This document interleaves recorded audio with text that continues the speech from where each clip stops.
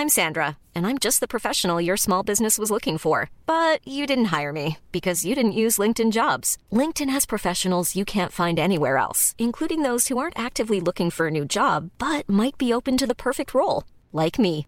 In a given month, over 70% of LinkedIn users don't visit other leading job sites. So if you're not looking on LinkedIn, you'll miss out on great candidates like Sandra. Start hiring professionals like a professional. Post your free job on linkedin.com/people today.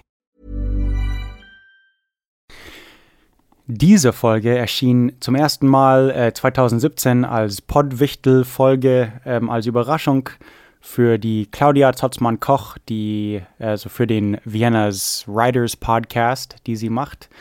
Und in diesem Podcast spielte Judith die Claudia und ich war natürlich Mark Twain.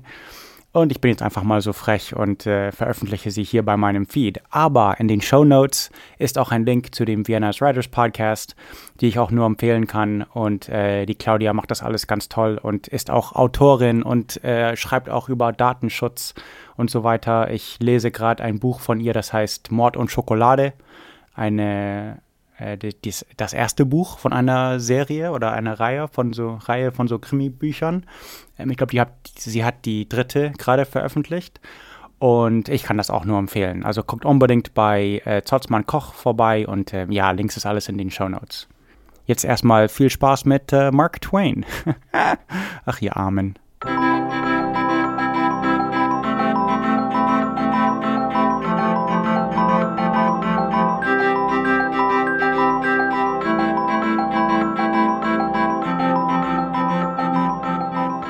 Herzlich willkommen beim Vienna Writers Podcast. Podcast-Wichteln 2017. Nur für heute bin ich Claudia Zotzmann-Koch und vor kurzem hatte ich das Glück, einen ganz großartigen Autoren zu treffen. Alles Wichtige erfahrt ihr gleich, also steigen wir direkt in die Aufnahme ein. Heute haben wir hier Mark Twain, den wichtigsten amerikanischen Autor aller Zeiten. Und es stellt sich raus, er ist in Wien. Nicht nur das, er hatte gerade ein bisschen Zeit zwischen 2 Terminen und die habe ich natürlich gleich genutzt, um ihn vors Mikrofon zu bekommen. Darf ich fragen, was machen Sie denn in Wien, Mr. Twain? Ich heiße eigentlich Clemens, Sam Clemens. Bitte nennen Sie mich Sam. Ich bin schon jetzt ein paar Monate hier. Meine Tochter Clara wollte hier Klavierstunden nehmen. Gefällt Ihnen Wien? Und sind Sie gereist? Oh yeah, tolle Stadt und Land. Ich habe sogar euren Kaiser getroffen, Frankie Joe. Unseren Kaiser? Ja, und immer sind alle so politisch. Was glauben Sie, wird Burman mal unabhängig? Naja, whatever. Alle reden immer über die Zukunft. Was für interessante Zeiten. Sam,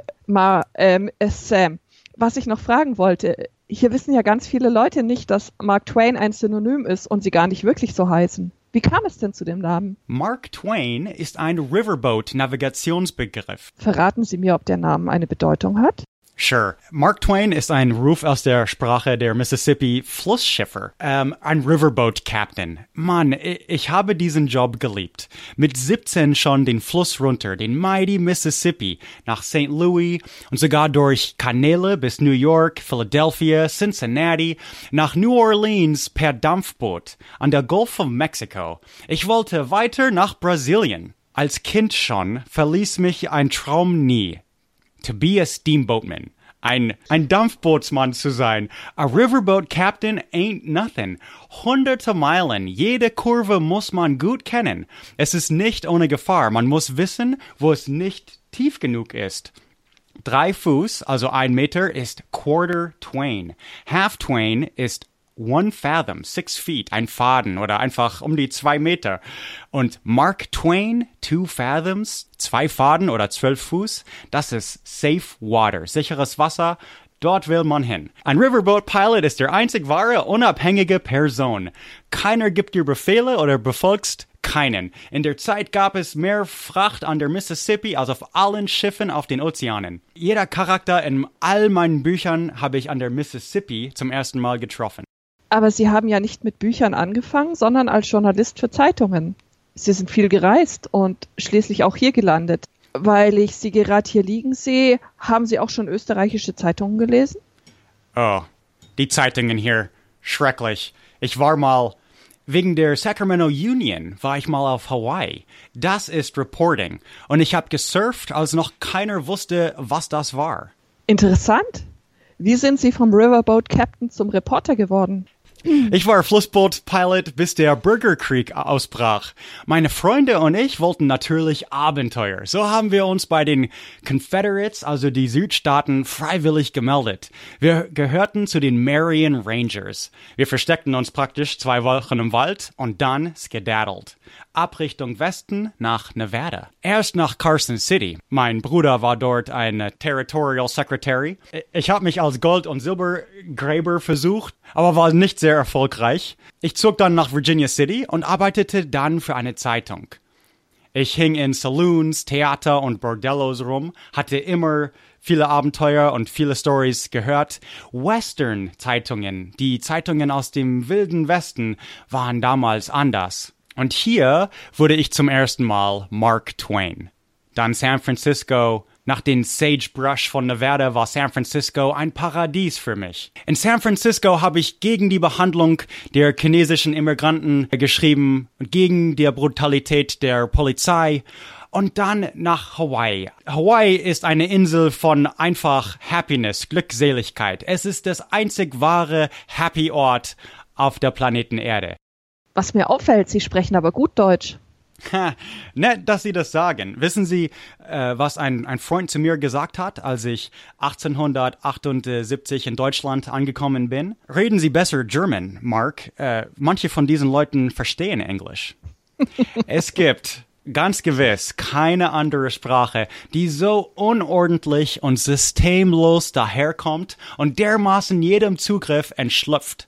Aufs Hilfloseste wird man in ihr hin und her geschwemmt und wenn man glaubt, man habe endlich eine Regel zu fassen bekommen, die im tosenden Aufruhr der 10 Wortarten festen Boden zu verschnaufen verspricht, blättert man um und liest, der Lernende merke sich die folgenden Ausnahmen. Es ist eine sehr schwere Sprache zu lernen. Aber ernsthaft, ich habe schon mit 15 probiert, Deutsch zu lernen.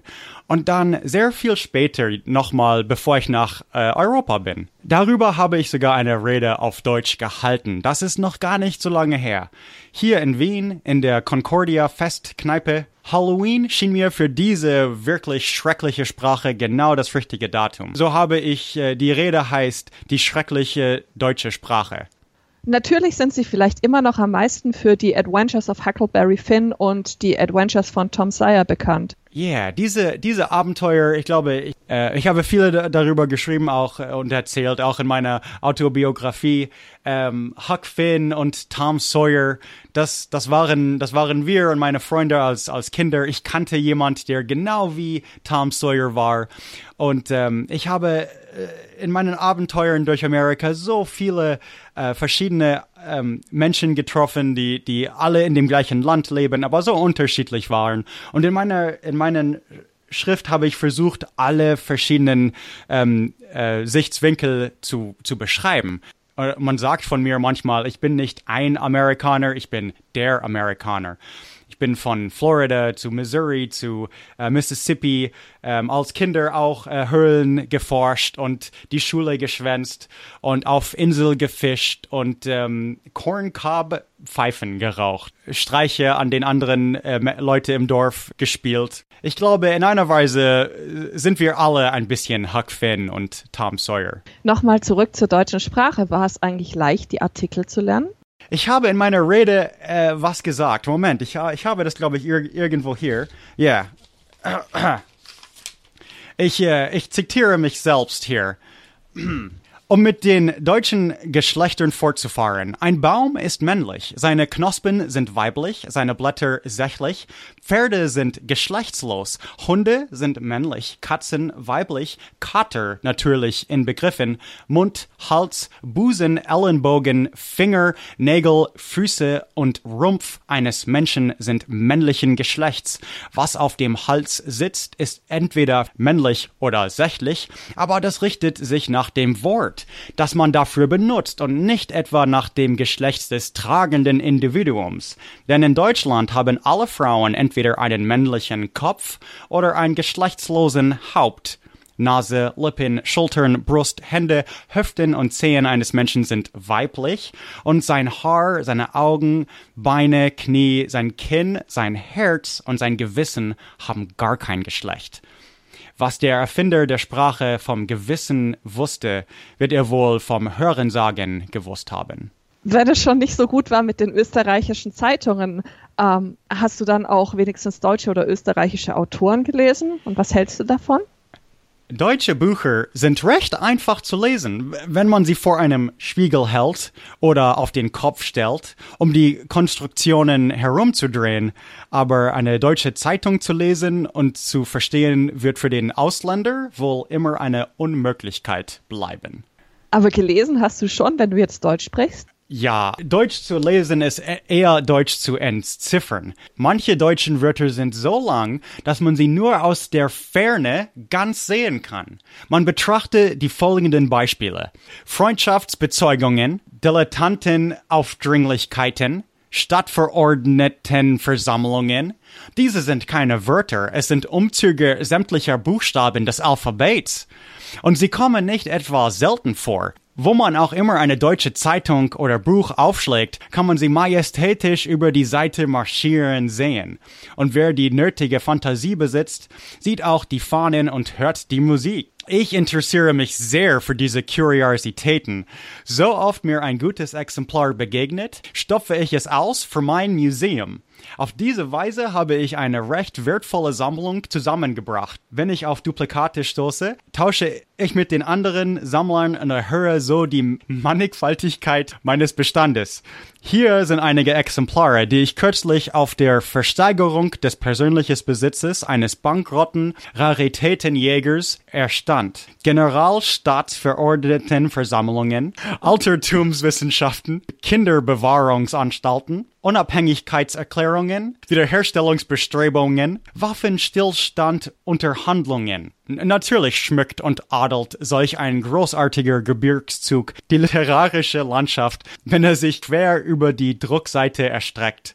Gleichzeitig jedoch bereitet er den Anfänger großen Verdruss, denn er versperrt ihnen den Weg. Das Wörterbuch muss irgendwo eine Grenze ziehen, daher lässt es diese Sorte von Wörtern aus. Und zwar mit Recht, denn diese langen Dinger sind wohl kaum rechtmäßige Wörter, sondern vielmehr Wortkombinationen, deren Erfinder man hätte umbringen sollen. Es sind zusammengesetzte Wörter ohne Bindestrich. Das klingt ja alles nicht so besonders begeistert. Warum lernst du dann überhaupt Deutsch oder hast du Deutsch gelernt? Gefällt dir die Sprache überhaupt? Oh ja, also ich mache mich natürlich über viele Dinge lustig, aber einige deutsche Wörter sind von einzigartiger Ausdruckskraft. Zum Beispiel jene, die das einfache, stille und zärtliche, häusliche Leben beschreiben.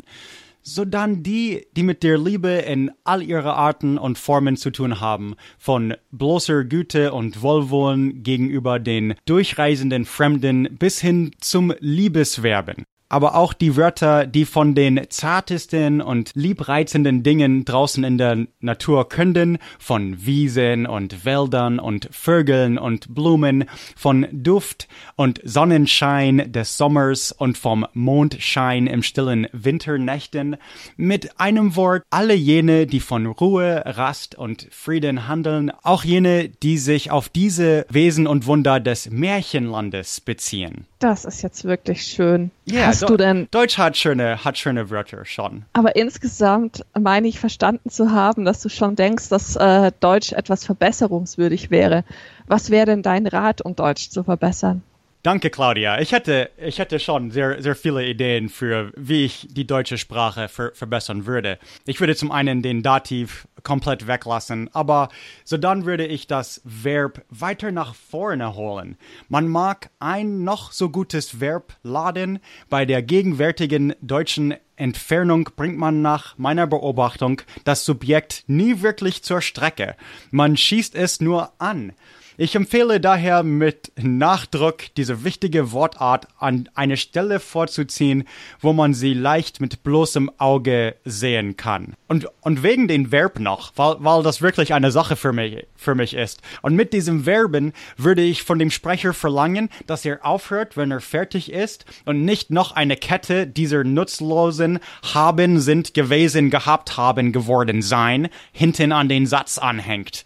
Solcher Tant schmückt das Gesagte nicht, sondern raubt ihm seine Würde.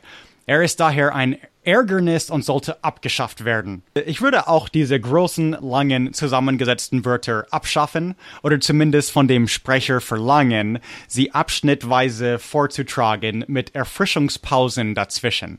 Sie gänzlich abzuschaffen wäre das Beste. Denn Gedanken werden leichter aufgenommen und verdaut, wenn sie einer nach dem anderen und nicht zu großen Haufen geballt daherkommen. Und danke nochmal, Claudia, dass Sie mich eingeladen haben, hier ganz spontan im Café. Ich habe jetzt diese Änderungen schon vorgeschlagen, die ich für die nötigsten und wichtigsten halte.